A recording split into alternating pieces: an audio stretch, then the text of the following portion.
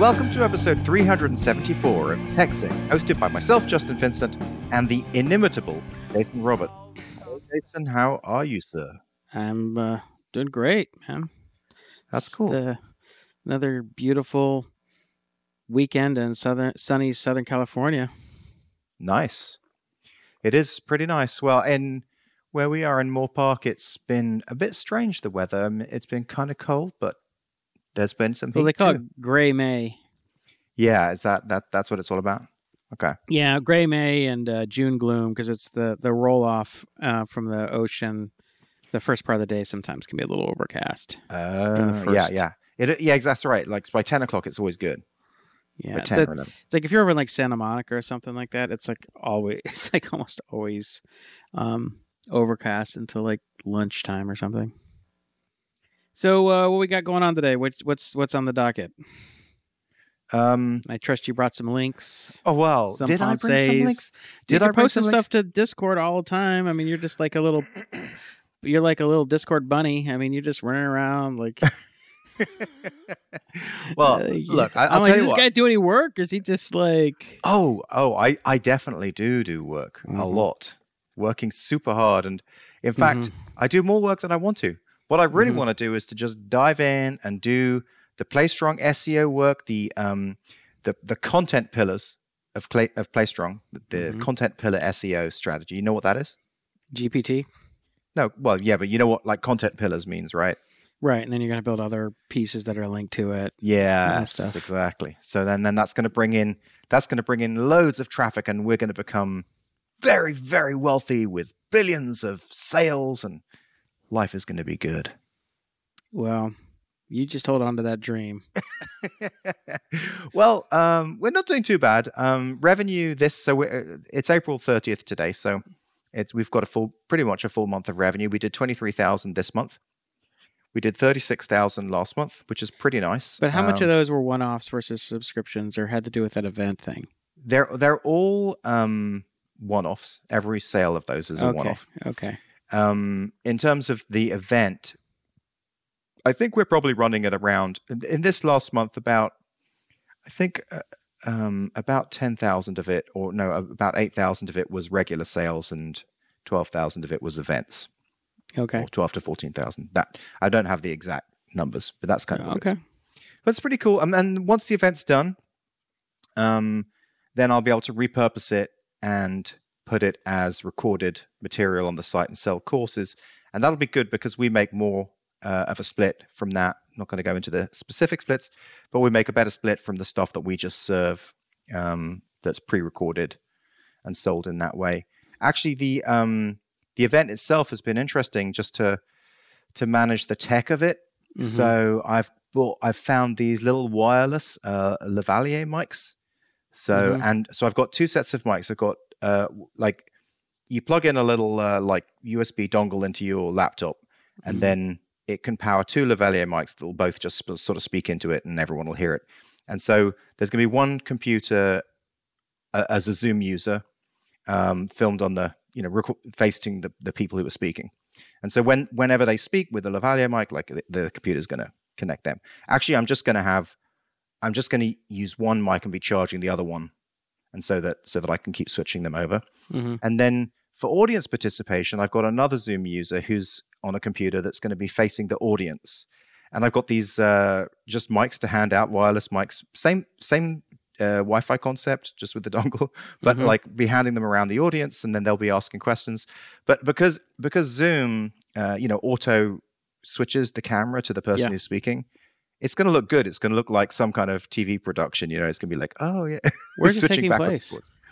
In the Center for Connection. So basically, the Tina Payne Bryson, who is Georgie's boss, who's the writer of The Whole Brain Child, she's pretty successful. and they have the Center for Connection, which is a place for kids' mental health. And I mean, it's huge. They've become so big now. Mm-hmm. Like they have, I don't know, they've got this building that has, I don't know, 30 offices. Mm-hmm. You know, something like that. That's here in LA or something, or yeah, where? Right there in LA. Yeah, just it's in Pasadena, just down. What's the main drag called? Colorado. Colorado, yeah. So it's well, would you say up or down? Good news is you can't tell me if I'm wrong or right when I say up or down this time. Well, I think of it as up, okay. But that probably means it's down. But yeah, it's near PCC.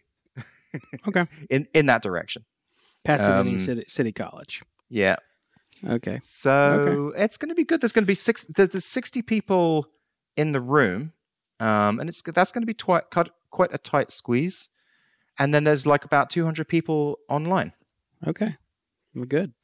That's good. Yeah, it's nice. So that's that. So that's the Play Strong update. That's the Play Strong update. Yeah, I'm pretty happy with that. I mean, I can keep going on different things, but in terms of actual links, what do I have that's got actual links? You didn't bring any stories? I thought that's what you were in Discord for. Well, I was gonna bring a lot of stories this time, but I've been so wrapped up in the release of TrueSpace, Mm-hmm. So I'm working for TrueSpace again, and I'm building their new platform, and we're actually launching it tomorrow. Okay. So that was kind of why I'm a little bit in the middle of a rush. A little bit of a push here. So you got nothing? Is that what you're telling me? No, I got stuff, but just not link stuff. Okay. What about you? You're the host, man. You're supposed to. You're being so smug. Okay. Here's the host. Here's the host. Hey, Mister Non-host. What links you got? No. You're supposed to bring the links. You're supposed to serve them up. So you have nothing as well. I don't know. Okay, look. Let me just say this. In the Math Academy channel, there has been a huge amount of chatter since the last time we spoke. There's been screenshots, people saying good things, people giving feedback, so much stuff. About what? That's why you're here.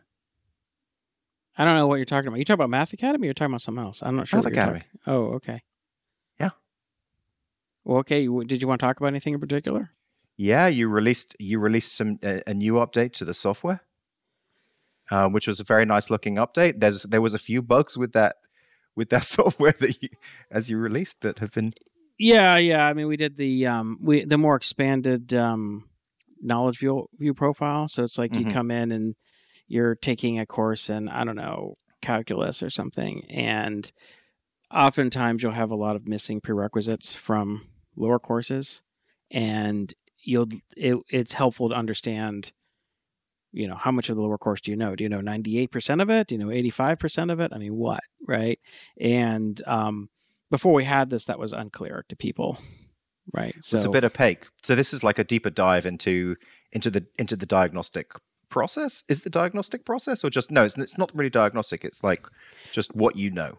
Right. I mean, the diagnostic does tell you how much you know of the current course, and it does list out all the missing foundational prerequisites, but this gives you a complete view of any of your current course up to 2 lower courses. Yeah. And 1 more advanced course if you've mastered some of a more advanced course. So sometimes what happens is as you get towards the end of a course, the algorithm will determine that it's more efficient to serve you topics from a more advanced course that will allow you to not only learn new material, but also review material that's due for review in the current course. Does that make sense? So, so when you start off, you could be doing an algebra 1 or something, you go into algebra 2, and by the time you start it, you already know 6, 7, 8% of it as a result of that. Did you release that? You posted a note. I can't remember. Did you release that? Okay, I'm releasing this and now I'm going to lunch. Or did you say, I'm going to lunch and then I'm going to come back and release it? Right. That was number 2? No, I've learned that the hard. I don't ever release and walk, release and walk is like that's just asking for trouble. It's like, deploying on a Friday night or a Friday before you leave the office. I mean, that's just like, it's just asking for trouble. So even if you're like, oh, this is going to totally work, there's no problems, I've tested this out thoroughly, it's just, because it's such a crappy feeling when you're like, you just order your food, you're about to sit down, all of a sudden you have all these, messages coming through, or support emails, or more often than not, I'll start seeing a lot of error messages on one of our Slack channel that tracks the error messages, and you're like, oh God, I gotta hurry up and go home. So try not to do that. How did it go? Was there any? Yeah, I mean, it worked. It went fine. I think. Well, see, the biggest problem with it, the difficulty is that in some courses, people have taken not what we call non-holistic diagnostics. So, for instance, if you took a diagnostic for calculus, okay, and if you took the non-holistic, which means I just want to know, do I have any missing foundational prerequisites for calculus? I don't care about stuff that's in pre-calculus that is not pertinent to calculus. I don't care about any missing statistics or probability or combinatorics or matrix algebra, any of that stuff. I don't care about it, right? Does that make sense? Yeah, so it's not doing a deep dive diagnostic, it's doing a one subject diagnostic. It's doing the current subject, but the stuff in the lower subject that you have to know to master the current subject, right? Okay. Right. But not anything in the lower course that does not pertain to that. Okay. Right. Okay. And the reason for the lower courses we do a holistic because they're not that much longer than the non-holistic, and also because typically, if you have a kid taking 5th grade math or pre-algebra, mom and dad are like, yeah, I want to make sure my kid knows everything in lower courses, right? Like that stuff's all kind of important, right? Yeah. And whereas if you get to calculus or something, you're in high school, you're in college, time's at a premium. You're like, I can't worry about all this other stuff. But also the diagnostics are like 2.5. The holistic diagnostic made 2.5 times longer. Right. So instead of a 30 question diagnostic, you're taking 90, 75, 80, 90 questions. And that's like, why is that a problem with what you just released though? Okay. So here's the problem. If you took the non-holistic diagnostic, and so you took 40 questions instead of 90 questions, right? Yeah. The system says, all right, well, this is how much you know this course is missing foundations. But then you look at this knowledge profile and you're like, oh, okay, I know how much I know of calculus. And it says, oh, the knowledge profile for pre-calculus is incomplete because we don't know. I don't know what you know of statistics or probability or matrices or comment. I don't know. And so if you want a complete picture, you need to take a supplemental holistic diagnostic, and then we can have a complete picture. But so it's just kind of like, and then that takes that's like, oh shit, then I've got to do like this 90 question thing. Got it. Well, they don't have to. They have to, because we can count everything that they did take. What we do is any test questions, whether it's a quiz or a diagnostic that you've answered in the last 45 days, we will count that. We won't count something you take 3 or 4 or 5 months ago because you may not know it anymore, right? Right. But if any time that's in the last 45 days, we'll say, okay, you know it. You probably still know it. So if you just took a non-holistic diagnostic a month ago and you're like, I want to get a more complete picture, then those 40 questions you answered in non-holistic still count towards it. So the diagnostic won't be that much longer. Okay. But if you're taking it from scratch, you sign up to this course, you're like, geez, man, this thing's like a long test. It's like you don't want to make it any longer than it has to be. So what we do is anything above sort of like the Algebra 1 level, we default it to non-holistic just because I just think a lot of people they're itching to get started. They're like, all right, let me just take this diagnostic and get rolling. And if you make them answer 90 or 100 questions, they're just like, damn, dude, like I may not have the juice to finish it. So it's not exactly an error. It's just an interesting user journey. You need to work out how to message Well, we did. It's just, the thing is like, okay, so now what you do is you say at the top, you say this is the knowledge profile for this course is incomplete. If you would like to, and then you hit more if you want to read more about it. More if you would like to complete knowledge profile, go to settings, select holistic, and then take retake diagnostic, and you will blah blah blah. So it's just making sure I had to get all that right, Yeah. And there's a little bit of Have you had any other feedback about it? I mean, did anyone say they like or they didn't like or? I just like one mom said it was cool. She's like, "Oh, this is really neat." My daughter, she's like, her daughter came and took the holistic. Or so, oh no, I'm mixing that with another thing. We have another thing called a supplemental diagnostic. I'll tell you about in a second. But no, not really. Nobody's really said anything at all. It was the thing that you wanted to get out. Well, no, it's a question that people ask all the time. People all the time ask, "Well, how much do I know my lower course, or how much of this lower stuff do I have left to do?" I remember V-Raptor asked that at some point. I think he was like, "Well, how I know I'm missing foundational prerequisites, and I've done a bunch. I don't know how many I've left. Which is a natural question to ask, right? Like how much? It says I'm this far through the course, but I'm doing a lot of lower course stuff. So where am I at? Right? That's what you want to know, and so we need to tell people that. And so now we're telling them. So it's a kind of thing. I mean, people don't always just like proactively send me an email like, "Hey, I just love this new feature." I mean, sometimes people do that. A lot of times they just like it. Great. Now I can see what I want. Right? It's foundational. Yeah. Talking about, just before you go into your other thing, talking about V-Raptor, who is a regular in the Discord and is a friend.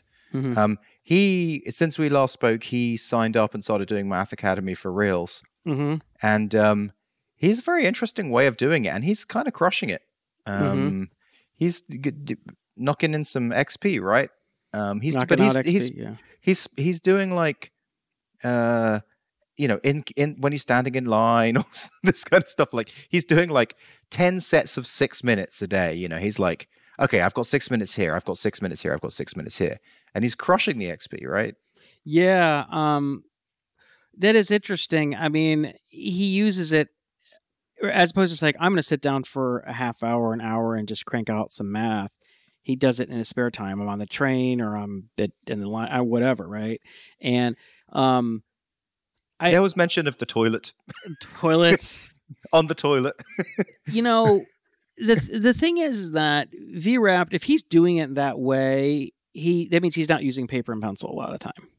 It means he's just calculating these things. So he's like my son Colby, who has a lot of working memory and can do that. Most people can't do that very successfully, and they just make lots of mistakes, right? So it's like I don't recommend that. But if you're that person, if you're that kind of person, you got a lot of working memory and you can just like do all these calculations in your head, then you can do kind of what he's doing. I think Mark was the same way. Mark could kind of blast through stuff. I mean, like when you take really high IQ people, high quantitative aptitude people who have a lot of working memory, they can just blow through this stuff, right?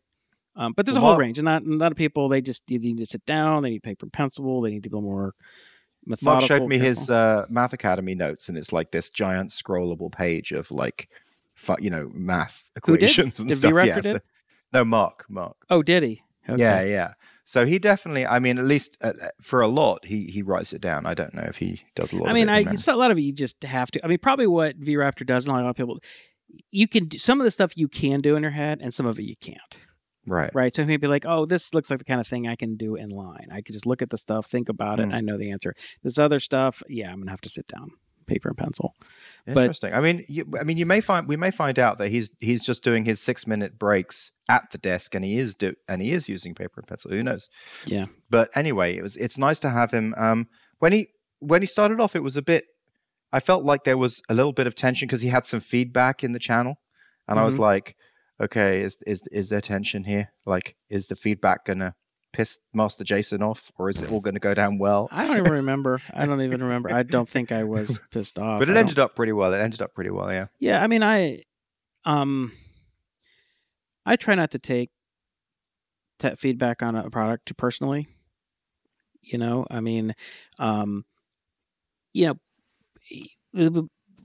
kinds of different people have different kind of reactions to things. Some are representative of like what most people will feel about it, in which case you need to go, okay, I've heard this before numerous times. I thought it myself, it reminds me we got to get on this. Sometimes people will say things you're like, that's, I don't know.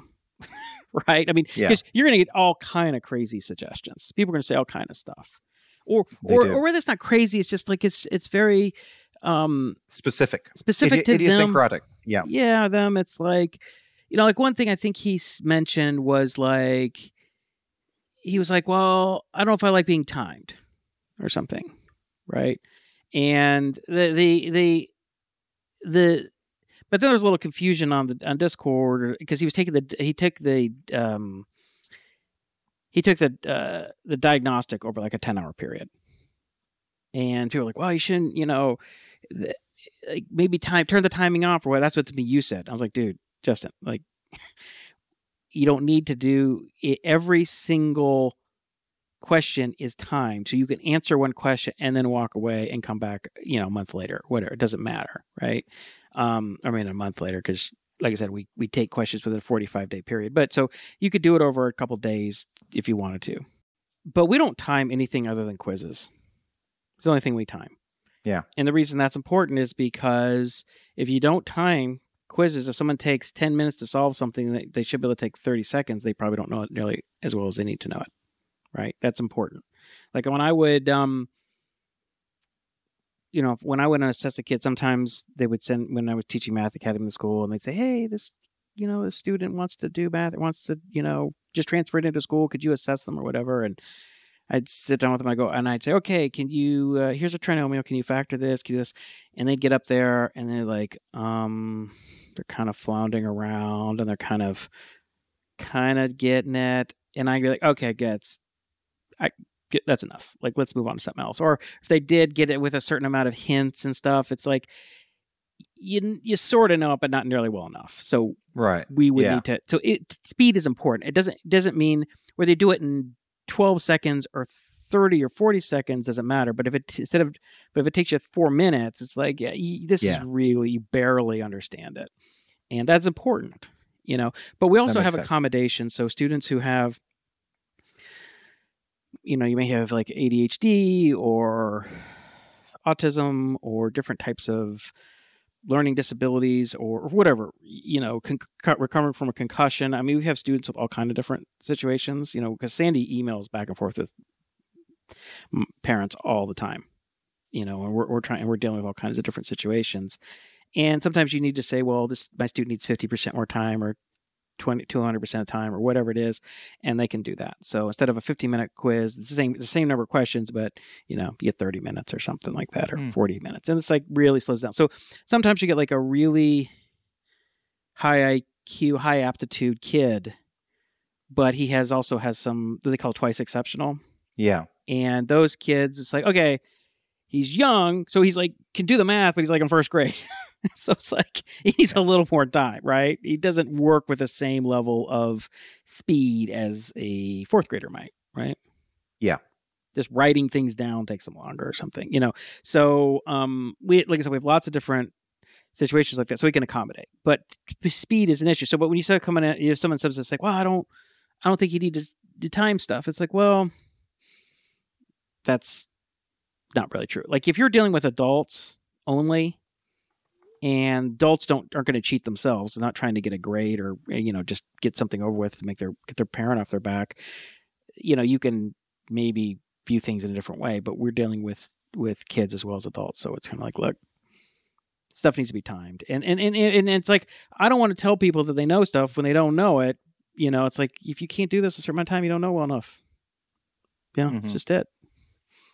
Well, was there any other Math Academy? We can front load with Math Academy and then move on to other stuff, or was there? Do you want to come back to it later? Well, speaking of diagnostics, a couple things. One of the things that Sandy and I started talking, we had like 4 or 5 diagnostics completed, maybe more than that, maybe 6 or 7 in the last 2 days. And a bunch of people just got body slammed. I mean, it was like, you are missing 268 foundational prerequisites. It's right. Like, so you see everyone that goes through, yeah. Well, we see ourselves on the foundational result, on the diagnostic results emails, which is really important. So like we can see this is the email that they got. Yeah. How do they do? So if they come back and they have any feedback, we know what the situation is, right? Yeah, there's certain emails that we just like account for that come to us that we CC ourselves on, just so we can stay on top of everything. But and Sandy was just like, oh, she's like, I think we need to like frame this a little differently. And we already made one adjustment where she's like, you know, they have so many missing foundational requirements. Like what, and so we put in this line like, don't worry. It's not uncommon to have a lot of missing foundational requirements. They will be remediated as you progress through the course material, right? It's like, don't worry, it's okay. But one of the things we'd say is if you miss over a certain threshold, you have over a certain number of prerequisite topics as a percentage of the lower course, we'll recommend that you move down to the lower course. But Sandy brought it up to me, and I was thinking about it myself because I'm seeing the same email she is, and she's like, I'm not sure that's really still good enough, because student signs up for linear algebra, and then we tell them they have 268 missing prerequisites, and they should move down to pre-calculus or calculus or something. Like, the deal is they may be missing a lot of stuff, but they want to take the reason they're signing for linear algebra because that's the course they want to take. Right? Yeah. They don't want to take pre-calculus. They want to take linear algebra. So I think what we need to do is to switch the orientation. Say, okay, these are your missing. You are missing these prerequisites. We will remediate them. An alternative, if you'd like, you can move down to a lower course if you'd like to focus on those. So that's something I'm going to do today, is just changing the order of it. It's like, we're not going to recommend you move down. If this is what you want to do, we can make it work. Well, here's a suggestion. So even the word lower course is problematic. Well, it is a lower course.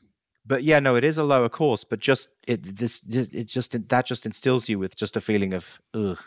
I mean, couldn't you just call it foundational course? This is a foundational course. I mean, we don't say a lower course. We say the name of the course. Okay. Yeah, that's fine. I mean, I'm going to play word games with people. I mean, I think that stuff is silly. And that's one thing I'm not going to do, is tell people something that isn't true or play word games. But what I will tell them is that you don't have to move down. Like, we're not instead of recommending that they move down, a lot of times you don't have to. It's like, you can do this course. You're just going to have to do these prerequisites, as you're going to have these remediated along the way. Right. Okay. But personally, I can't hear the word down without thinking, oh, crawling up going into a ball. It makes me feel sad. Bad. I wish that it was foundation or prerequisite or something like that. So I don't know if you but you said you don't use the word down on the system, so that's fine then. Yeah. No, but I mean, again, I think it was sort of funny. Like, what was it? There was something on Hacker News today. There was something about don't use the word just simply in documentation. And the number one comment, which I totally agree with, he's like, to take the other side of this, maybe we should all just stop being such big babies. And that's right. It's like, people can't be so sensitive, take everything so personally, and be such babies. It's like, give me a break, right? I mean, it's like, there's just a level of like ridiculousness that you just can't humor. Because I'm not going to humor that. I'm not going to say, well, don't say simply this, people get the feelings. It's like, you know what? Then don't use the product. Did they say, where did it come from? Like, why do people feel that way? Why do people feel like they're feeling? Yeah, like, is it like the new, how like school has changed, that like you're a second winner kind of concept? Well, it's all part of that bullshit, right? It's all part of this. We've gotten so soft, and everybody's so easily their feelings hurt, and nobody can hear the truth about anything. And then I think this is just horrible for society. It's like, it's just a lack of clarity, lack of honesty. Everybody's just bullshitting themselves, and everybody's bullshitting each other. And deep down, everybody knows the truth, but nobody speaks clearly about anything. And it's just because you just try and sugarcoat everything, and then everybody's really confused. Well, I thought my kid was doing really great. It's like, no, not really. I mean, it's just we've lowered the standard so much that, I mean, I have examples I could give. I can't give those specific examples. Because this is going back to something that we actually haven't really spoken about on the show, but you've mentioned a couple of times in the Math Academy channel. We have spoken about it on and off, but it's just this idea of them lowering the standards and like letting go of algebra, and things like that. So bad. Well, there was a whole thing came out. 10-year studies came out. Like I guess in San Francisco they got rid of it, and then they said they got algebra rid of in 8th grade. Yeah, and the results came in, and it turned out that because there was a discrepancy, Black and Hispanic kids were doing so much more poorly in math and these higher level math courses than white and Asian kids, and there was a much lower enrollment in those AP courses or whatever, right? And so the brilliant solution was we will get rid of algebra in 8th grade, right? And we'll just make everybody will take courses. We'll all do it together, right? We'll put the smart kids with the regular kids, and no one will feel bad, and we'll just all do the same stuff, right? Well, then it turned out that the Black and Hispanic kids did as bad or worse. There was no improvement in the number of kids that were in these advanced courses, and there were just as many white and Hispanic kids because they all just took courses during the summer or were tutors or did other stuff. The parents just had to spend extra money on all this stuff. They just found another way to learn it. Yeah, which is, I've been saying on the show for a year now, of course it's going to happen, right? This stuff is dumb. So when you lower standards in public schools, the primary people that you're hurting are the people you think you're trying to help. You have lower standard, and when you lower the bar, that's the bar where most people are going to go to. They're not going to exceed the bar. So you lower the bar and lower the bar and lower the bar. It's like, well, let's get rid of algebra. Let's get rid of, hey, let's not even do fractions. I mean, screw it. Like, let's not even do math. It's like, I got news for you. A lot of people are going to be doing a ton of math. It's just the people in the schools, the kids that are going to the schools are going to be completely enumerate. And, there was just an article. I got to be honest, I haven't had a chance to read it. Sandy sent it to me, but there was an article that it says Stanford and Harvard revise high school math curriculum. Let's see, what is this? I think what their suggested thing. And let's see, let me go what they say here. They say, Stanford, Harvard revise high school math curriculum recommendations exclude data science, right? So there's this push for we got to do data science because that's where the jobs are, right? And algebra's hard. Calculus is hard. So let's just do this sort of fluffy statistics stuff, right? And turns out people show up at Harvard, Stanford, and they can't do basic, they can't do trig and algebra sufficiently well, or doing any calculus, so they can't do their physics and econ. But how did they get into Harvard if they can't do it? How did they even get in the first place? I thought the whole point of the admission process was you had to be some genius. Not anymore. I mean, they've taken away. I mean, University of California system in particular, they got rid of the standardized tests, and there was this huge inversion of the number of kids. The better you did, a number of AP scores you took, or the higher your AP scores and stuff, there was almost an inverse correlation in terms of how people were being admitted to the UC system. So, but what was highly correlated is if you went to a poor school district. So they were just doing this sort of weird admissions kind of the diversity thing. But it was kind of random. There were people who were getting these places and people not getting. They just got really random, right? So they were not. That's the University of California system, and Harvard and Stanford in terms of the data science stuff. I mean, the reality is that you have to have a certain amount of rigor in your mathematics. Otherwise, or just other science courses, econ, other types of quantitatively oriented subjects, you just can't do.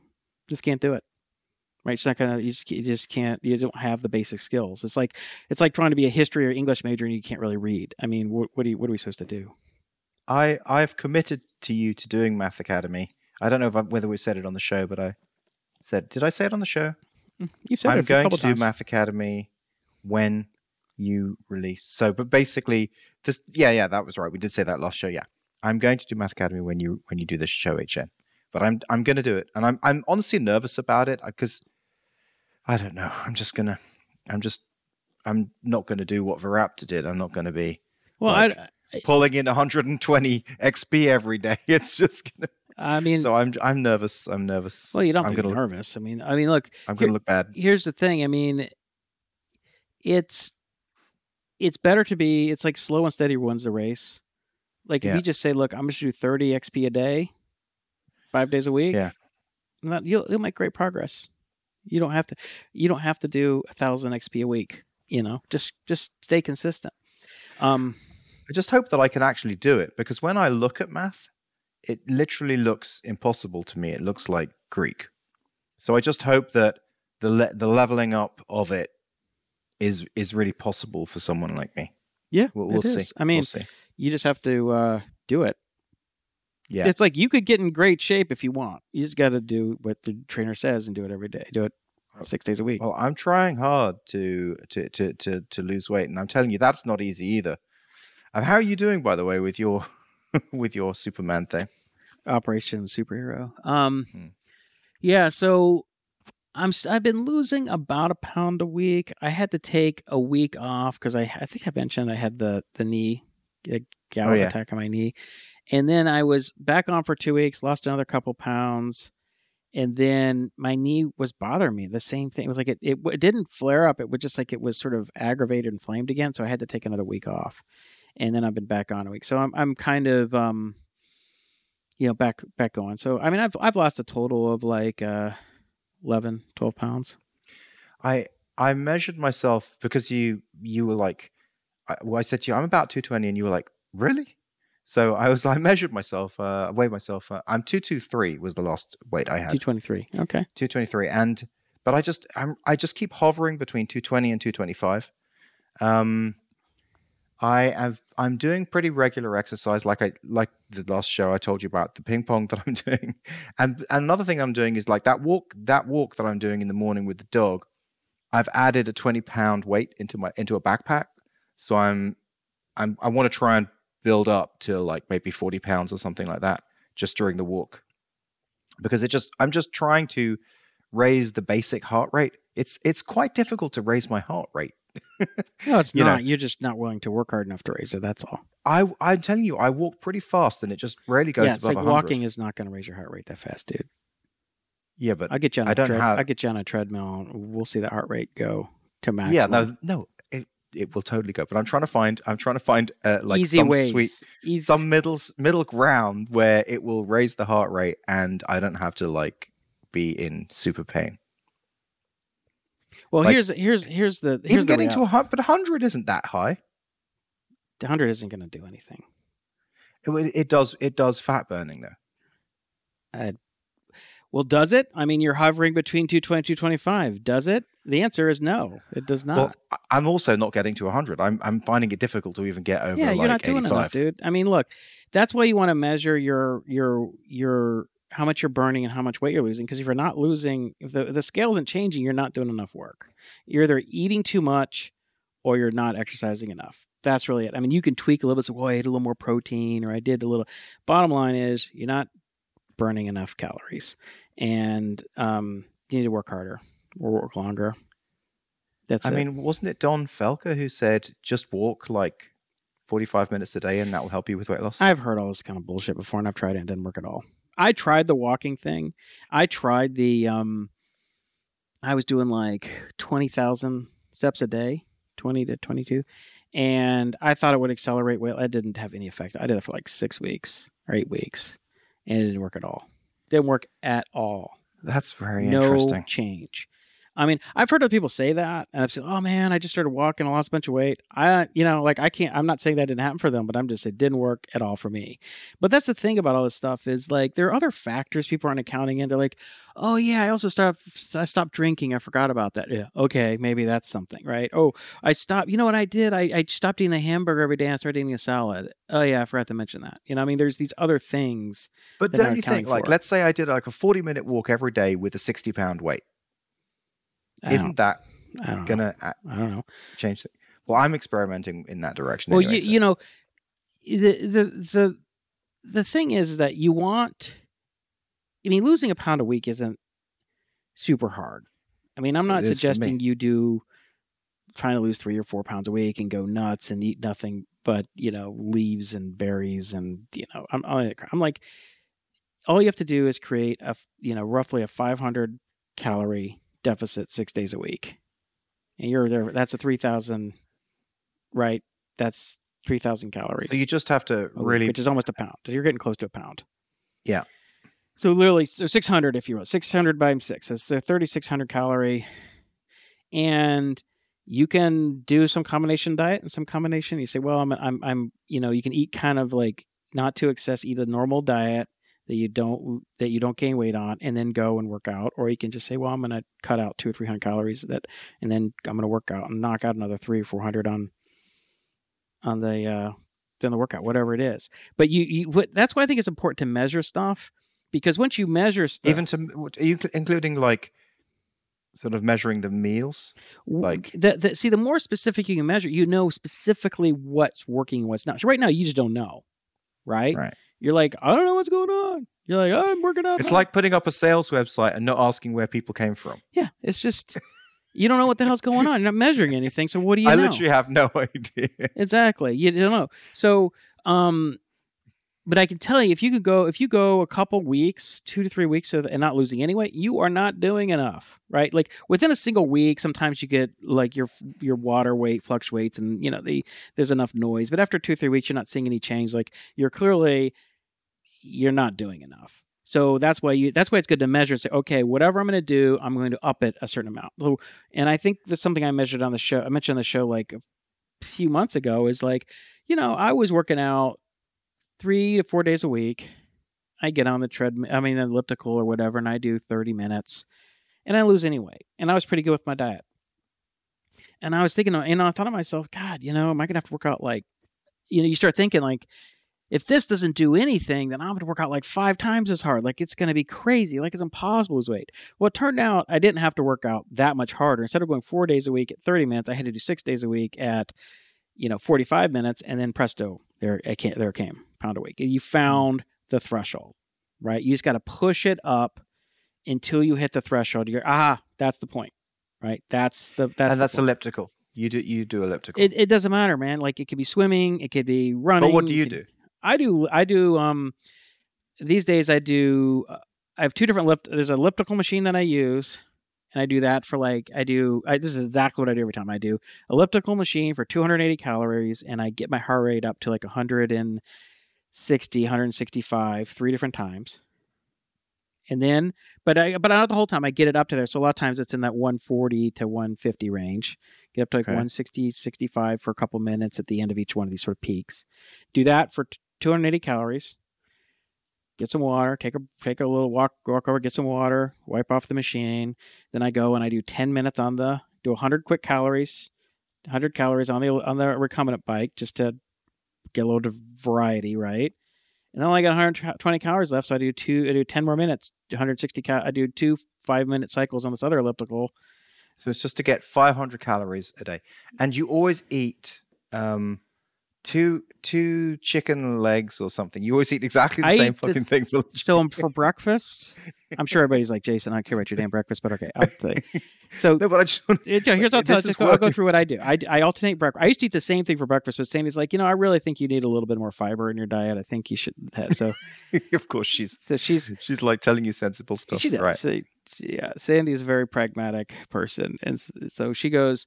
So I alternate 3 days a week. I eat 4 hard-boiled eggs, 2 pieces of bacon, and a piece of wheat toast, and maybe like a quarter of a glass of orange juice. And that's like, I don't know, 500 calories.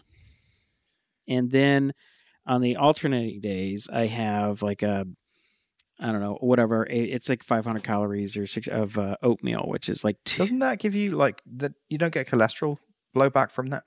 No, I think that's a lot of. It's a lot of bullshit. I mean, they've gone back and forth on this. Yolks give you bad, they're good, they're bad, they're good, they're bad, they're good. Like every 3 years is a whole thing. Oh my God, this is an emergency. Oh, actually, turns out it's great. It's like It's like, I think it's utter. When you eat cholesterol, it doesn't necessarily give you cholesterol. It's like the excess insulin stuff. It's like, I think, creates the cholesterol. Anyway, there's like a lack of clarity on this, but I do not believe that eating egg yolks is bad, or even eating bacon is that bad. But you eat a lot of excess calories, that's bad. Look, I'm going to try and measure stuff. Just be more specific about it. Well, so that's what I'm going to try and do. I remember Phil telling me. Hard. I remember Phil telling me he did the 4-Hour Body, the Tim Ferriss body, the book. Do you remember hear of that? Yeah. Yeah. So he used it. He's like, one of the pieces of advice. I mean, Ferriss had a lot of good. There were a lot of good things in this book, and Phil lost, I don't know what, like 80 pounds following this recommendations, and one of it was like, just have a series of meals that you eat every day that you've measured, and you just know, and just stick with that.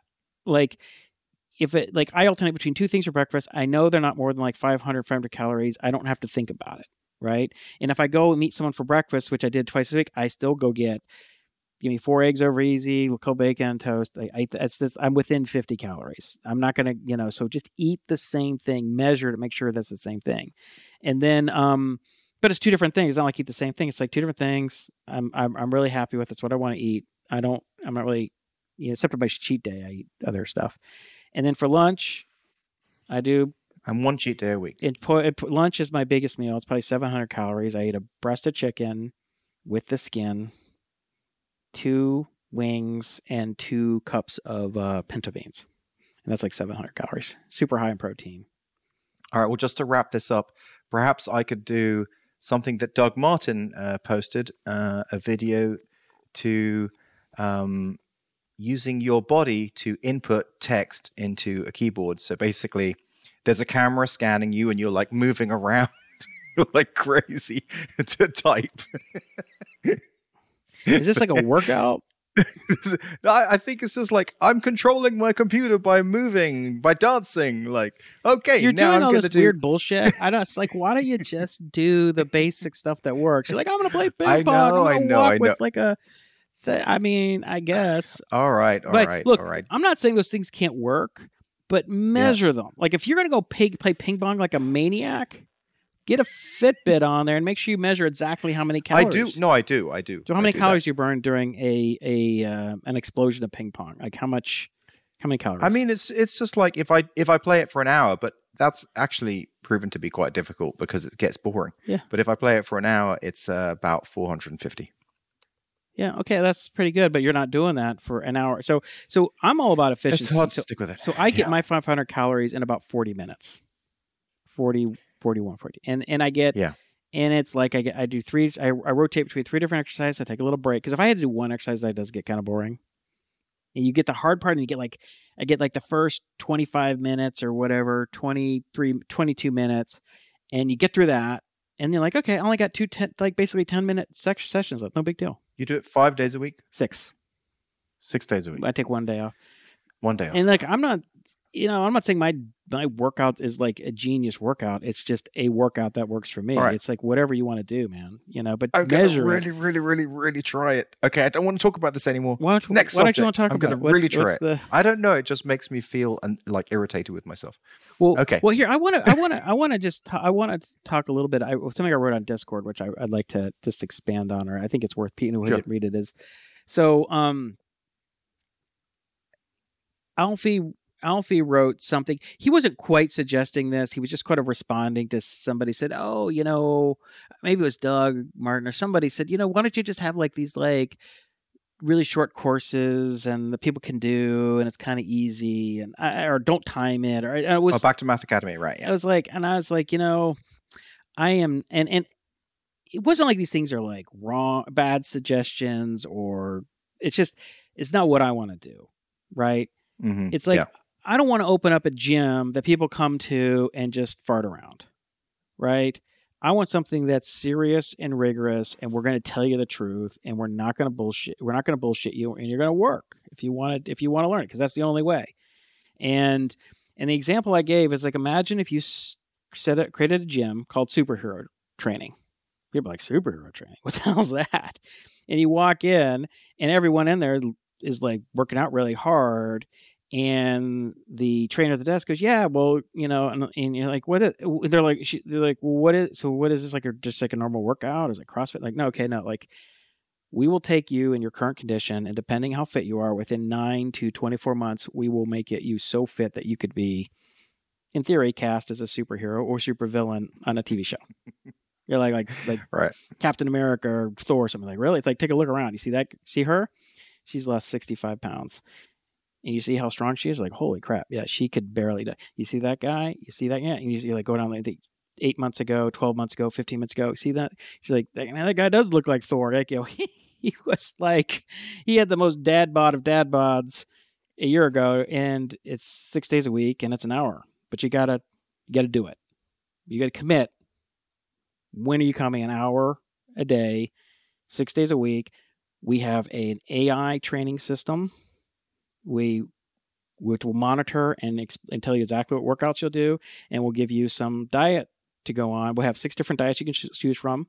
They're not super rigorous, but if you stick to these, but we will guarantee these results. And you're like, so this is the expectations that you want for Math Academy. Yeah, I mean, I'm exaggerating a little bit. You don't have to do 6 days a week of an hour, but I'm just saying, just think of a training program. I'm just trying to, like, imagine a gym like this, right? Yeah. And then you'd have all these people coming out, and you'd be like, dude, man, you're like, how'd you get such good shape? Be like, man, superhero training. Like, what? You're like, yeah, it's this thing. And then all of a sudden people like, that place is crazy. And then you talk to a few people, it's like, yeah, man, I tried it. I didn't have the time. But yeah, man, people in there are like sick shape. It's crazy. And you're like, you get this brand. People want it because they're like, I want to be people who want to get in shape and are willing to put an hour of hard work a day and can get there. And they're like, want to do it. And it'll spread like wildfire. If you said, well, it's superhero training, but like, you come in once or twice a week, or maybe you take a couple months off and you come back, and most people in here, as you look around, are pretty out of shape and whatever. Like, nobody cares. Super training is just a dumb name. It doesn't mean anything. Nobody's really training that hard. There's no real expectations.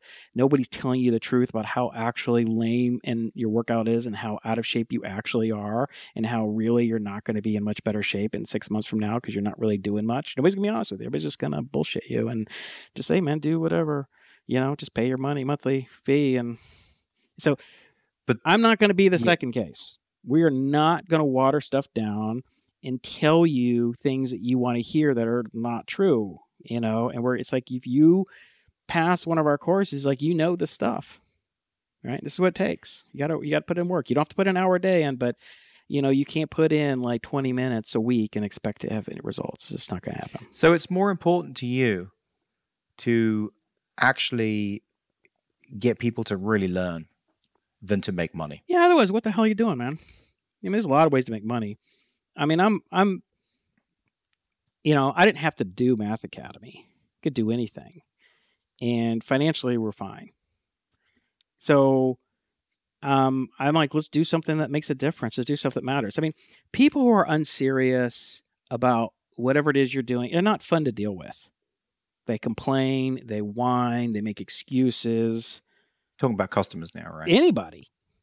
Yeah. In any situation. You're running a soccer team. Let's say you're running a club soccer team for kids, and it's like really serious. And like one kid doesn't really want to come, doesn't want to do the training. It's hard. And this isn't for you, kid. Right? But other people want to join it because it's serious, right? When I built that men's soccer team and we became one of the best teams in the country, and we played an exhibition match against a Major League Soccer team, it's because we were fucking serious. Right? We were not screwing around. I did not want anyone on the team who was not talented and interested in playing top-notch soccer. And, I could be, and I was nice most of the time, but I could be a little bit ruthless. I cut people. Sorry. Right. And people are like, oh, Jay, I'm like, sorry, because that was the goal. We're going to be a professional caliber team out of amateur players. And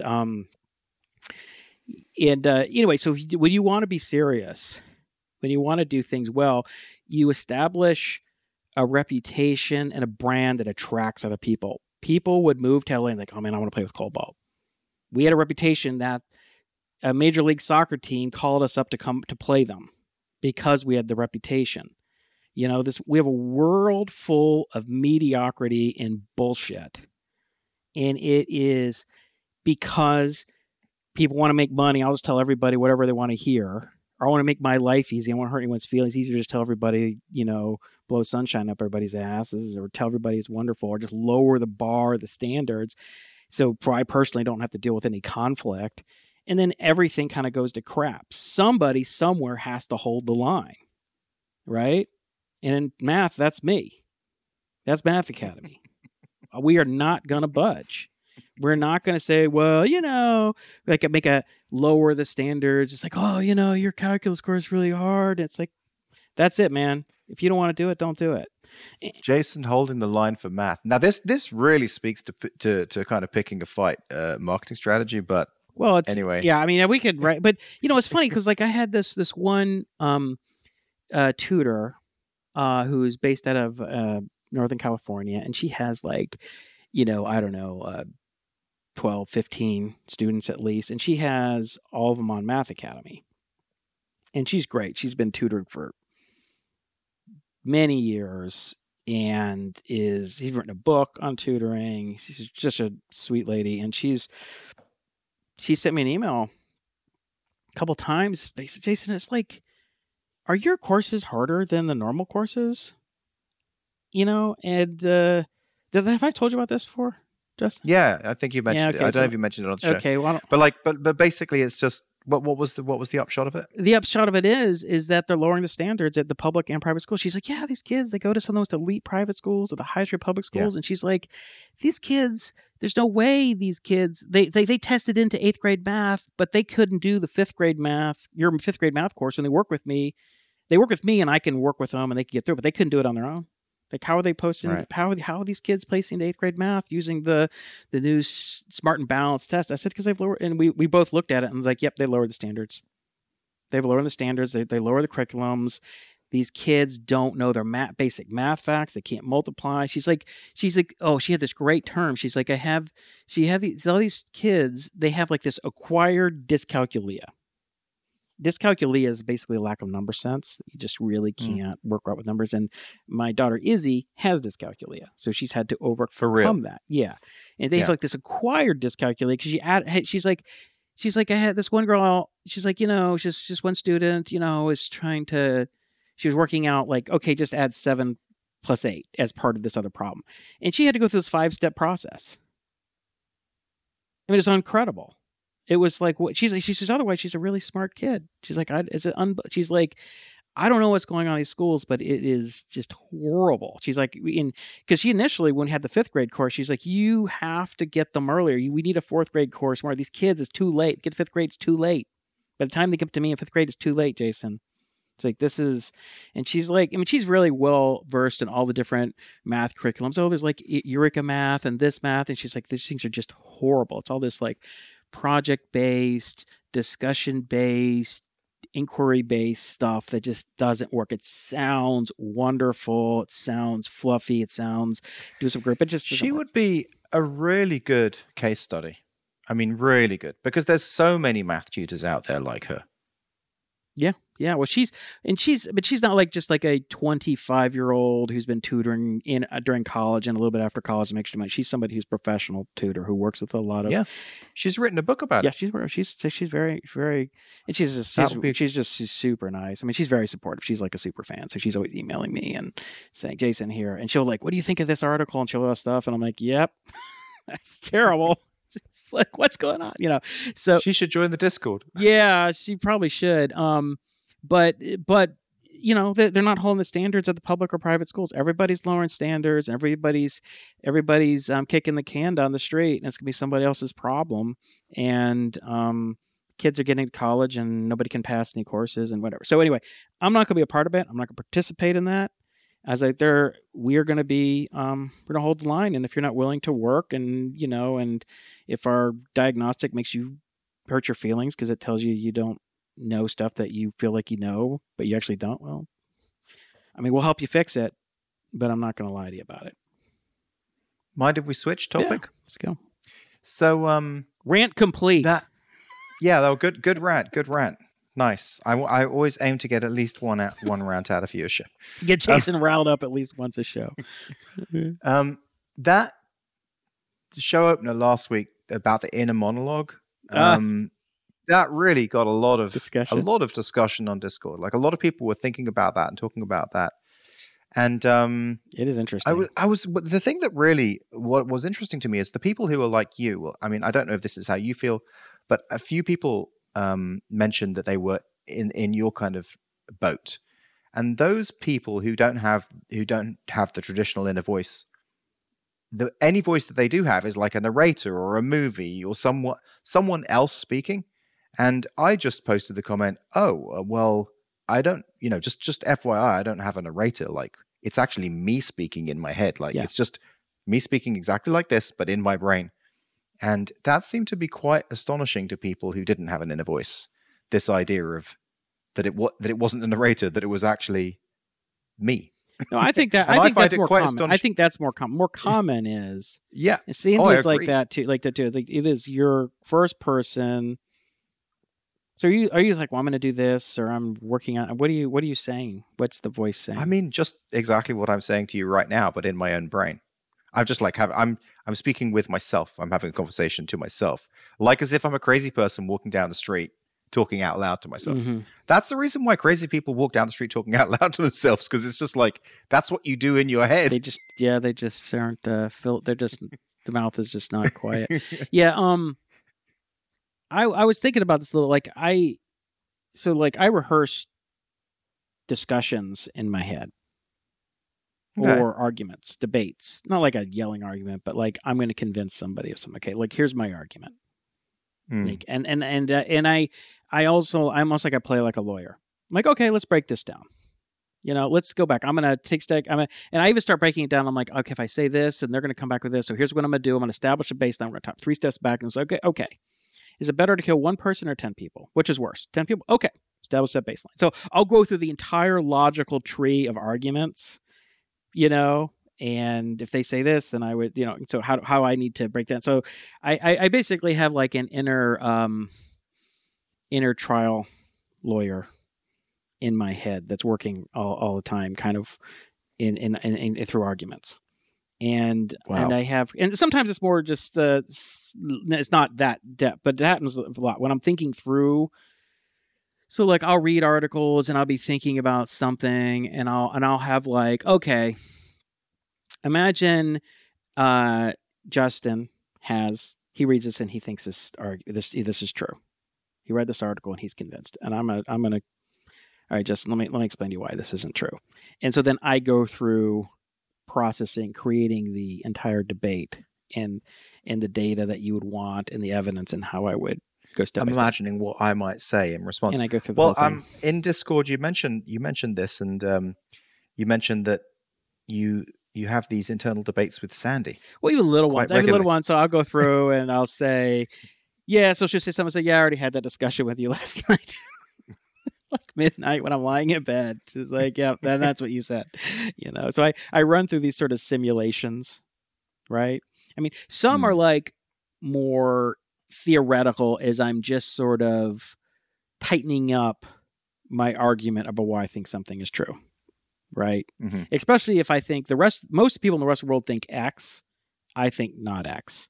So let me build out why I think this is the case. Right. And I guess sometimes I'll pick somebody, some friend or somebody I know, who would be who would be a likely person to believe X. Right. I'm like, okay, we're having a debate. So let me explain this, or let me make my argument. But I also have like, when I'm going to talk to Sandy or I'm talking to somebody and I want to convey some information, I'm just trying to figure out, okay, how they're going to react to this. And especially if it's maybe something that's funny, or I'm like, I don't know. But yeah. Well, here's something you might have had a debate about in your mind, with me potentially, about artwork for the show. No. So I think that it would be cool if we could do throwaway artwork per episode, because I in my mind, I think it would be a waste of time for us to do some big, just single new cover concept. because it's like, I don't know. I don't particularly think that that's just helpful. I mean, we already look, whatever we look like. But what I do think, well, especially because when you look at like the Texing website, it's just like image after image after image. So if you go to the Texing Pinecast thing and any new website that I'm going to build with AI or whatever, it's just the same image of our faces every time. Mm-hmm. So if we just switch it out for another image, it's going to be the same image. It's just going to be some new image of our faces every time. What I'm suggesting is we find a way, and I think I might have a good suggestion about this. Yeah, so I'm thinking like iTunes listings on Twitter and Discord, just throwaway covers just to make it slightly more interesting. And with the operative thing being throwaway covers, not really super important, they're just being somewhat relating to the content that we're talking about. So I've got a potential process for this that might be fun, but I know that you're editorially very, what's the right word? Precious about things. Like you are quite editorially careful. So because the times that I just said, all right, screw it, whatever you want, are the worst things in my life, and I'm not doing that anymore. Or like Texing, the name is literally the dumbest name of all time. Okay.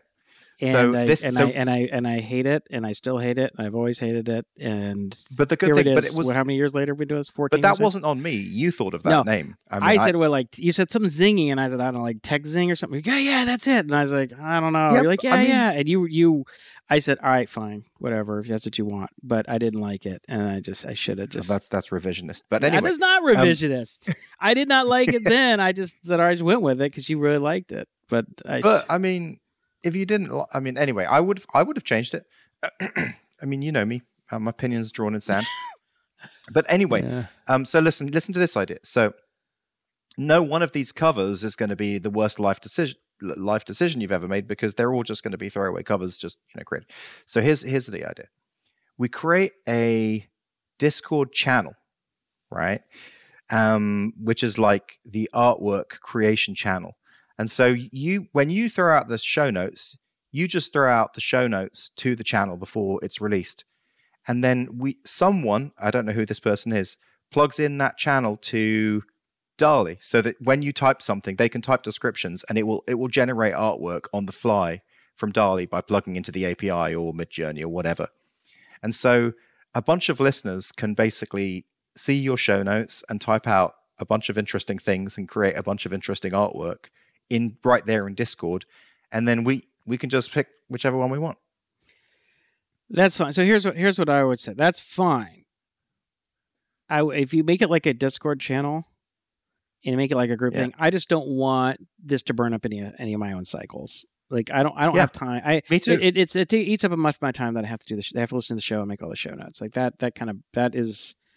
I don't have time to be like, now this like on and off thing that I'm doing for the next like 12 hours of arguing over the artwork or whatever. I don't have time for it. I think we just go with like, so basically, so this is the hope.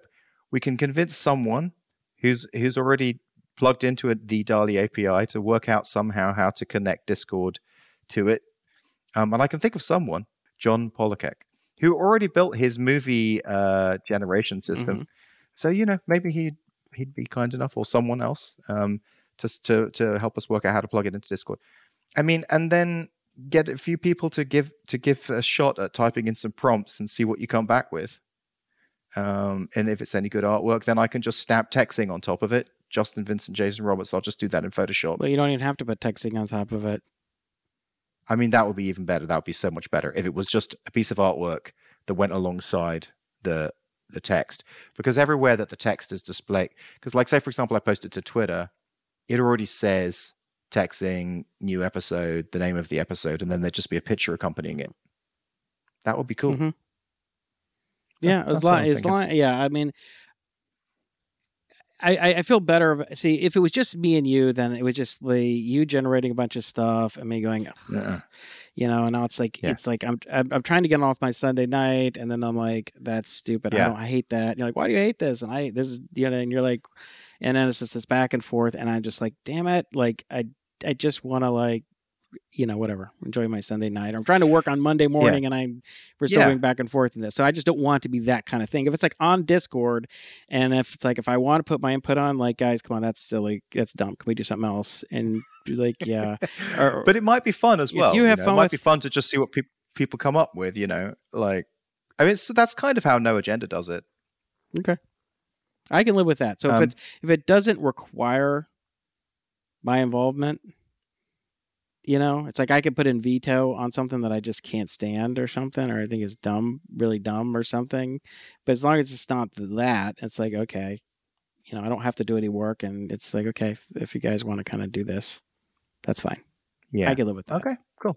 All right, well, let's see. We'll see. First of all, I've got to see if there's any takers. Who would be prepared to help us out. Well, I mean, I think that sounds like a pretty good idea. It sounds like it could potentially work, and it might be fun. Okay. But you can understand why I was concerned about doing that, right? I can completely understand, because like having gone back and forth with you on any editorial decision, it's always been painful. Yes. All right, so I've got something to talk to you about. Something to talk about. With the TrueSpace thing, I built for the first time just a completely passwordless site. So basically, and it's actually quite liberating to just have a site where you just say to someone, enter in your email address and click go, and we're going to send you a login link. And then you click the login link, and then you're in. And then basically it just remembers them forever. Until they log out or move to a new computer or something like that. But if they do log out, you actually also store their user ID in a cookie, so that when they go to the login page, it kind of says, you're connected as Justin V. Send login link. So they don't even need to type their email. Just like click a button. They get it. I brought the same thing up like 4 or 5 months ago on Discord, and everybody's like, don't do that. Like, it's like email's slow. Every time I do that, and I end up waiting around for 2 or 3 minutes of email. Remember when I said, do we even need passwords anymore? Can I just email a link? I mean, I love it when it's a site that I don't log into a lot, which is almost every site other than like my email sometimes. It's like, I just hate logging in. And if there's a send me a link to email, I'm going to do that. I mean, it simplifies things for the user. It simplifies things for... I mean, it's amazing to have a user table with no password field, Yeah. Like, it just completely simplifies the system. Like, you don't need a password reset, like all that stuff. I brought it up. Everybody shot me down. They're like, "Oh, Jason, that's a really bad idea." Well, I like it. Know. I mean, at least, okay. I get it if you're worried the email doesn't show up sometimes, and that you can also log in, but it's like always making that available is great. I think, so basically the setup that I've got is because I haven't built the SSO yet, but there's going to be SSO. So there's like a learning platform that everyone's a member of. So what's going to happen is you'll be able to click to the what's called the 5CA platform, and it will just do an SSO login. But there's plenty of situations where people haven't yet become part of the learning platform, and they still have to do this survey, this big 5 condition survey. So basically, the CEO just goes in and plugs in each member of their team's name and email, and clicks a button, and then it sends everyone out this link to start the survey. They click the link, they're logged in, they're doing the survey. If they come back and they're logged out, they can just click send me a link to sign in again. It's just simple. I like it. I mean, I like it. Yeah. The reason I can't use it really is the only thing is that we have you have students, and a lot of students. I mean, kids who are like don't have emails yet, right? Yeah. So it's not exactly kids. I was thinking it wouldn't work with kids, but it would work. I mean, it's something I would definitely consider moving forward for something like Nugget. Or at the very least, it's an option. They can always use that option. They can screw it. Just send me an email. I don't even want to log in. Just. I don't even want to type. But because when you're using Remember Me, I mean, if you just auto remember me people, I mean, but again, my use case is quite specific because everyone is going to be an executive, everyone's going to be on desktop. It's I know the kind of user that it is. So whereas with Nugget, it's like, oh, it could, people might not be like that. They might be just very consumerish, so it might just not work as well. Well, what does it have? Why do you have to? I mean, I don't understand why you have to have the cookie stuff. Why don't you just use the email login link? Well, because it just looks so cool that like if you set a forever cookie and they click, because you give them the option to log out, so they can log out.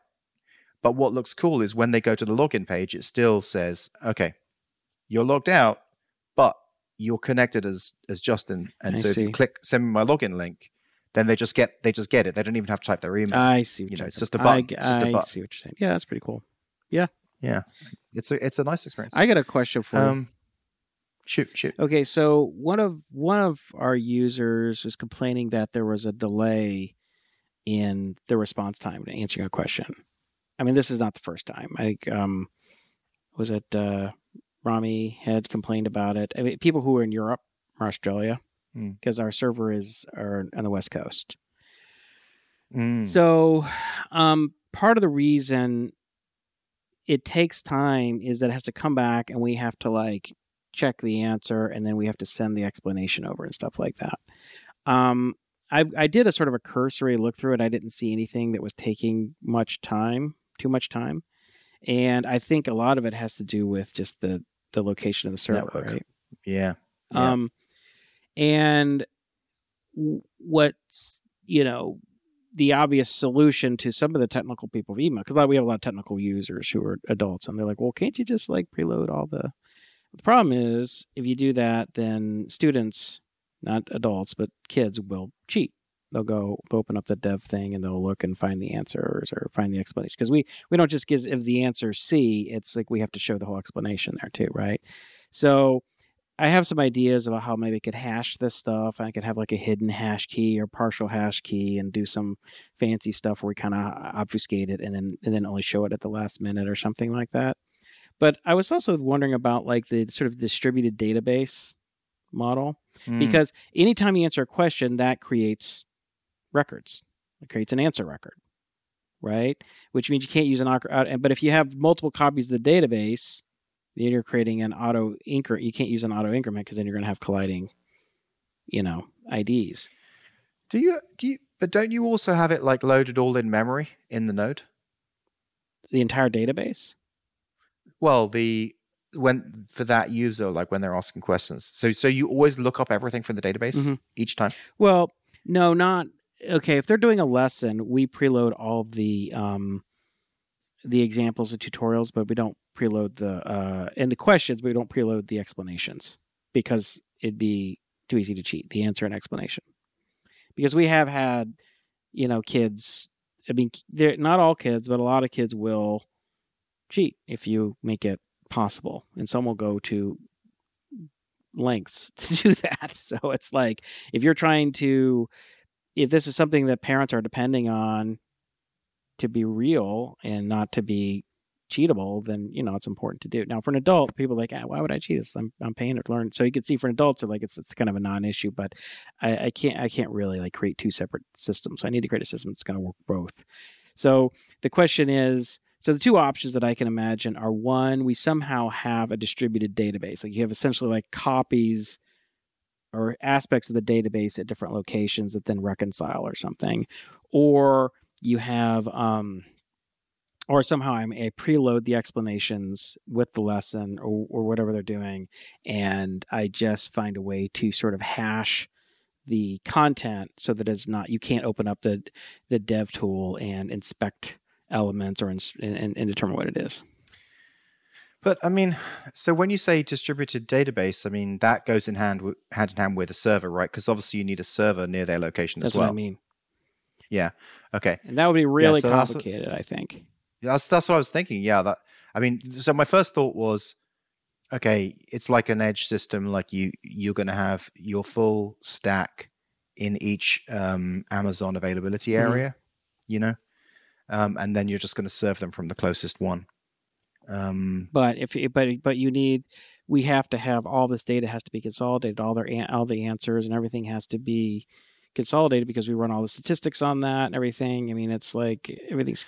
And then I thought, like, but I was like, oh, it was almost like an Uber setup, because I thought that you had it like in memory in some way, and so it'd be like a distributed Uber memory. Oh, well, object, yeah, way all you've done all it. the drivers and clients and trip objects you could keep in Yeah, memory, and those all ran in memory in Node, right? yeah, And then we would update a Redis cache right. so that if it ever went down, it could pop back up instantaneously.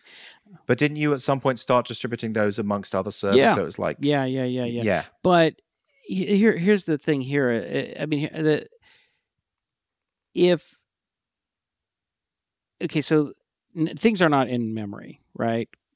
Right. It's not in memory. Yeah. Everything's going through the database. I mean, it's not really that much different from if you're written in PHP, really. You need to put stuff in the database, you grab stuff from the database. I mean, there's nothing that's in memory, really. Other than on the task processor, we have all of our model and knowledge graphs and all that stuff is loaded up because that stuff's continuously processing completed tasks. And it needs the entire knowledge graph loaded. So that's some of the optimizations that Justin and I did to make the thing, 20, 30, 40x faster, was to do all that kind of stuff. But the app itself, the stuff that serves up lessons and quizzes and reviews and all that stuff is just look up a lesson, look up this, whatever. So when you select stuff from the database, could selections be like Redis cached or mem cached? So some selects are going to be of data that doesn't really change very much, and other selects are going to be of completely dynamic data. So is there a thing about optimizing it where a decent chunk of the selects are just coming from Redis?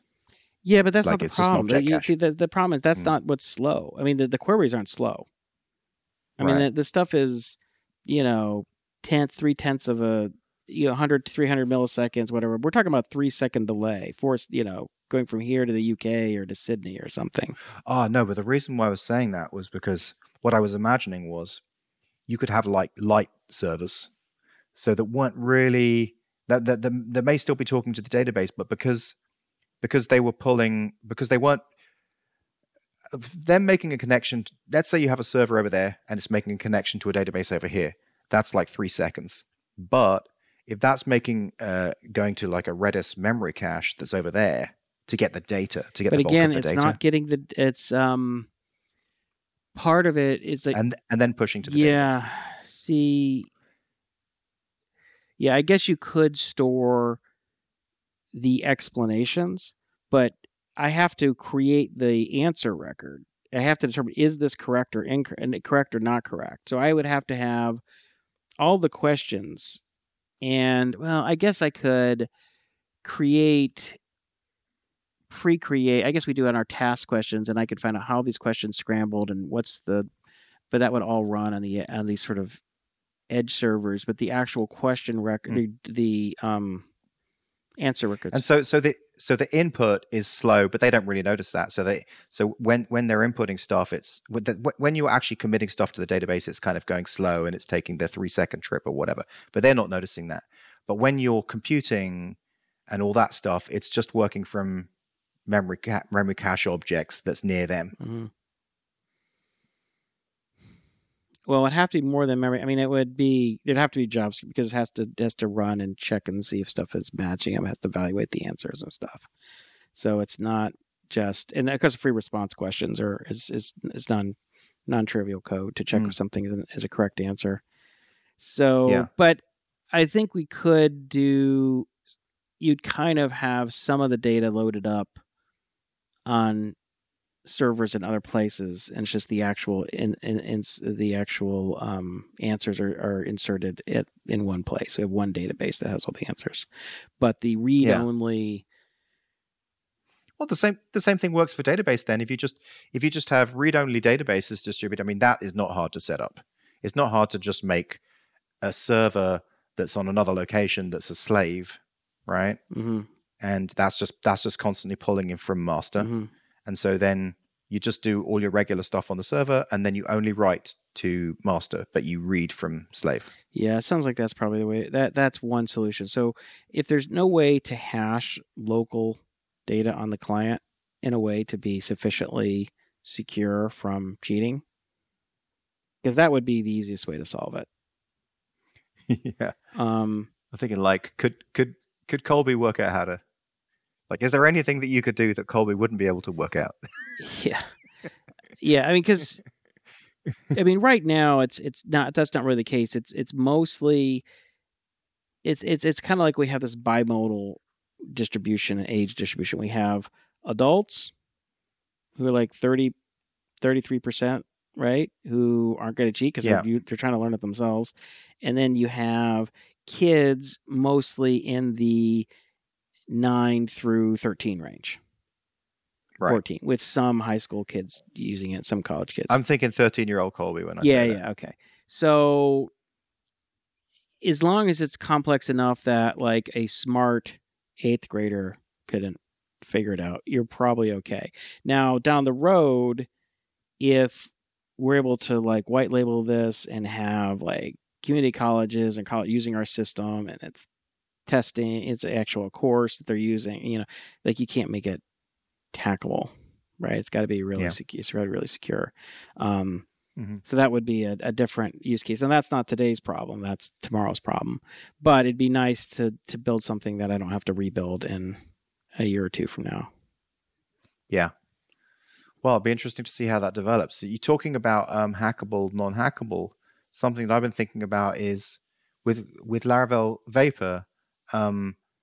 You kind of make a choice. Is the database going to be on the private network, or is it going to be on the public network? So obviously, if it's on a public network, it's easier because you can just access it from your local machine. You don't need a jump box, all that kind of stuff. I was thinking about that, and like, well, by default, they do a 40 character password Vapor. So if you do a public MySQL database, they create the password for you. It's 40 characters. I was like doing some. Well, I asked ChatGPT, how long would this take? How long does it take to break a 40 character password? And it's like, well, that would take about, over a quadrillion years with current technology. Right. I'm like, huh. Because like best practice is to do like private network, have to do a jump box. But you know what? Like it's pretty hard to hack 40 characters.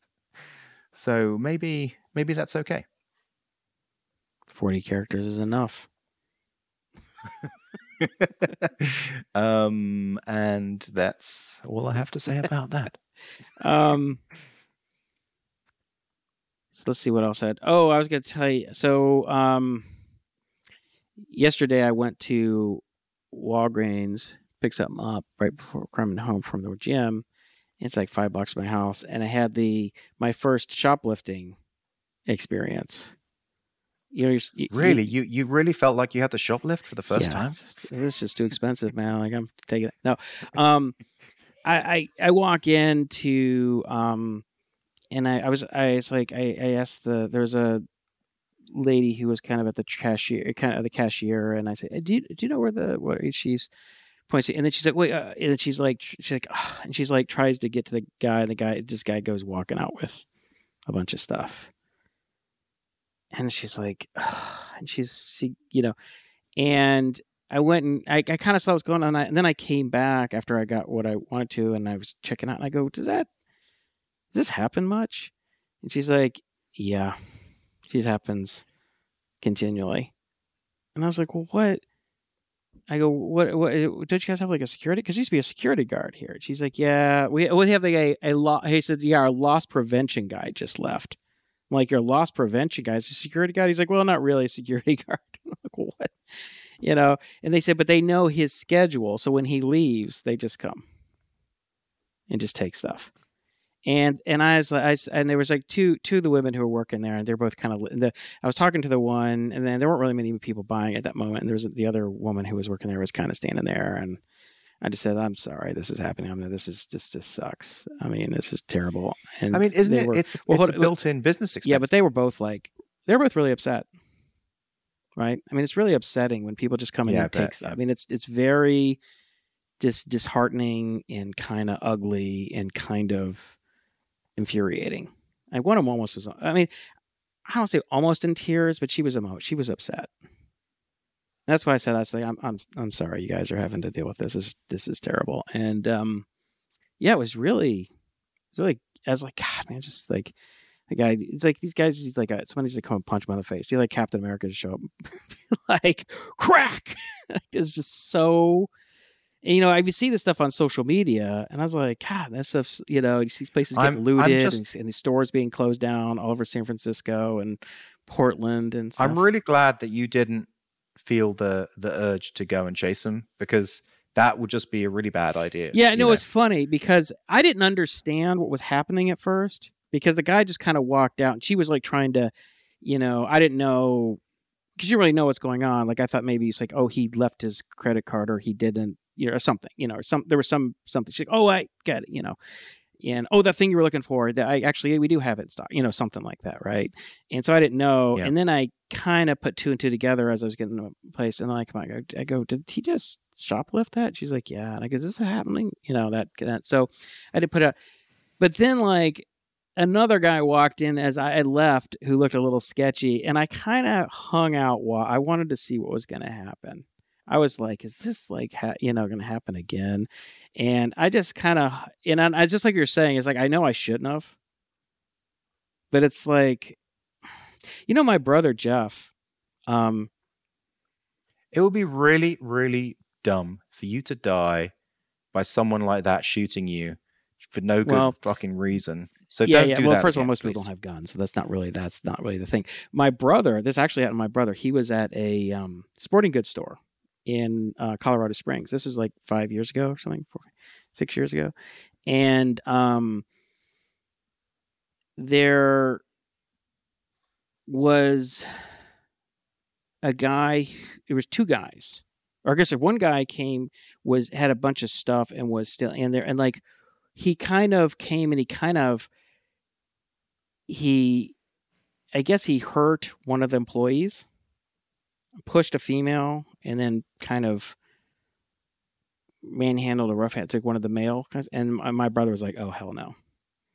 And so my brother went out there and stopped him and was kind of like, had him down, right?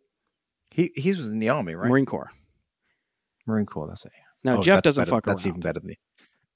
He's the first guy, well, like he got thrown in jail a couple times when he was younger because of like bar fights and stuff. He's the guy who at the bar who one guy comes up and he gets in their face, and then all of a sudden the other guy just cracks him and knocks him out. My brother's the guy who cracks him, knocks him out for a shot. He doesn't push him over. He just whack. The guy's down. Like there's so many stories. I mean, all his friends are, dude, man, it's time Jeff did this. This guy, why? He just knocks people out, right? And so he stopped this guy, right? Had him down, and then the other guy, he didn't know this was another guy's friend. This came at him and hit like with a big paving stone and cracked my brother in the head. And basically, I don't know, like practically knocked him out or whatever. And then they go off running. They took off. And so then later, like the police came and took their descriptions, and my brother described them. They're like, oh yeah, we know who they are. And so they end up getting them. But actually it was really interesting because they were facing a lot of time in jail, because not from the shoplifting, but more from the attack initially on the other employees, then on my brother. And he actually argued in favor of the defendants and said, look, they're young. I made mistakes. They made a mistake. They don't deserve to go to jail for 10 years or whatever, which is kind of amazing. You know, he's pretty forgiving. But Jeff, I mean, I've told you his story when he's safe. So what happened? I mean, I think they went to jail, but not like, you know, nearly as long as they would otherwise. Is he friends with them now? Oh, these are like. I'm just saying, like, is he like some kind of mentor in their life or something? No. I mean, I think they went to prison or jail for a short time. You know, like whatever. I don't know. I'd just be making it up, but that wasn't nearly like what they were facing, and you know. Jeez. But I've told you a story too about how he saved this kid's life in the military with the Blackhawks and flying through the Afghanistan, the mountains, and I've told that story. I mean, he's done some pretty amazing things before. So, yeah, it's a good thing that Jeff wasn't there. He would have just like taken it out. Just like, well, I'm just saying, you see all these fights, like you see all these fights and stuff, all these trains, and everybody else is just standing around, and everybody's just watching while some girl's getting punched out. Like, yeah, I mean, I'm like that to a degree, but he's the other level. He'll just like, bam, you know. Jeez. Well, let's leave that to him. I don't think you should be doing that. But I was pissed off when I found out what was going on. I was angry, and then I was kind of hanging. And I felt really bad for the two women employees because they felt really. And she said, "Yeah, it happens this continually, and it's just really, it's just terrible. Like we got to start cracking down on this stuff. These people got to be thrown in jail. It's just like this whole thing, this lowering of standards." There's lowering of standards, letting people get away with looting, letting people going away with not learning, with not doing their job, with whatever. And it's just degrading society. It's just society's going to degrade and degrade until you get, until things start hitting rock bottom where you have nobody can read and nobody can do any math and everybody's, have this streets are full of tents and people hooked on fentanyl and, tons of people die from it. It's just like constant, it's just degrading in different ways in different areas. But it's just a point where it's just like there's gonna, people need to start pushing back on that. Well, that was the second obligatory rant of the show. Now, on that note, I need to tell you that Georgie is asking me if we can be finished. We can be, yeah. I guess we're almost up to the 2-hour mark. So. I don't know. Was there anything else you wanted to go into? Nothing that's that important. So it's I was just gonna say it's amazing that our shows are like as long as they are because they don't feel long to me. Do they feel long to you?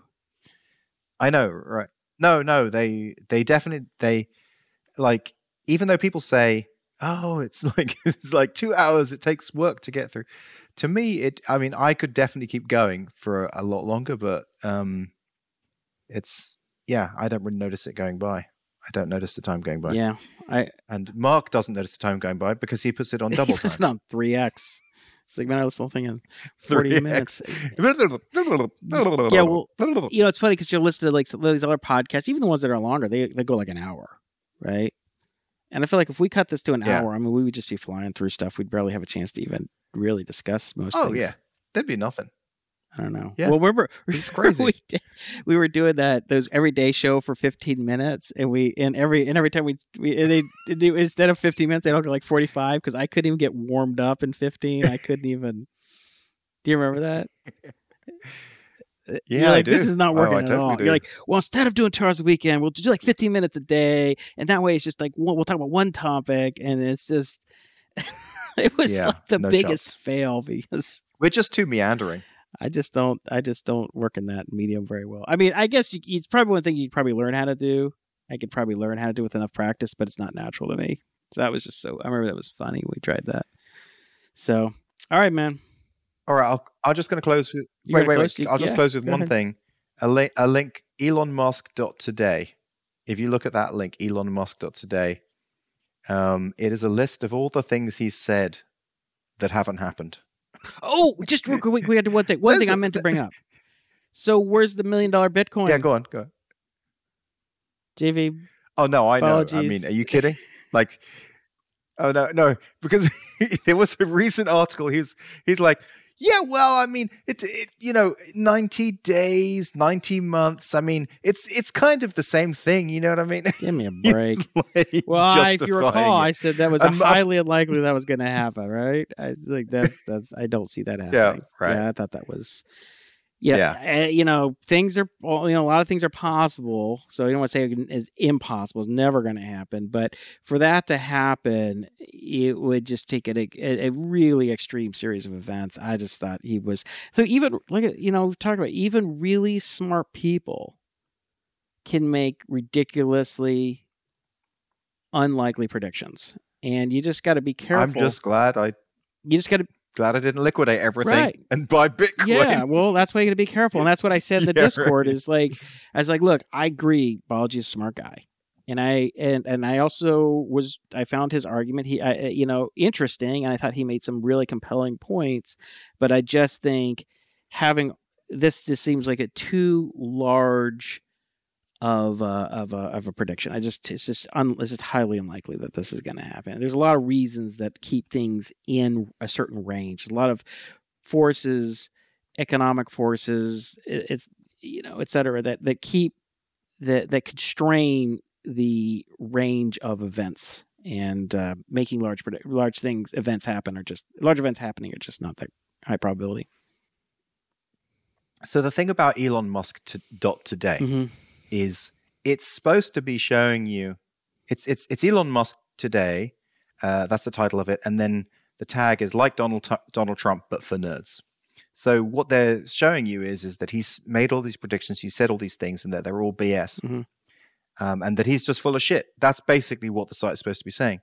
But actually, what my takeaway is, no, he's like Michael Jordan. It's like shots. He's just having so many shots. He's just doing so many things, having so many thoughts.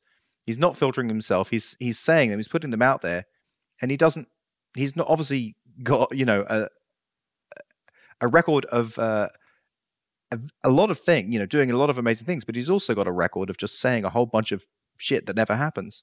But it seems to me it's like shots on goal in a way. Yeah, if that makes sense. One thing I just my reaction to that is, anytime you're building stuff and trying to predict when stuff's going to be wrong, I mean, we're always wrong, right? How long is it going to take you to finish that? Oh, 2 weeks. I'll have it 3 months. It's just, even on like smaller scale stuff that we work on, like 5-person project. It's really hard to predict how things are along. The stuff he's building is vastly more complex, and there are many more things at play. So you have to take that into consideration. But he says stuff like, I mean, he says stuff, doesn't he? He just sort of says stuff. Yeah, just says what I mean, like he doesn't always Robo taxi net. No, it's true. I guess it is things like flying car. Like he said, the Roadster's going to use rockets, and it's going to fly. He said, robo taxi network. That's going to happen by the end of the year. He said that like every year for the last 5 years.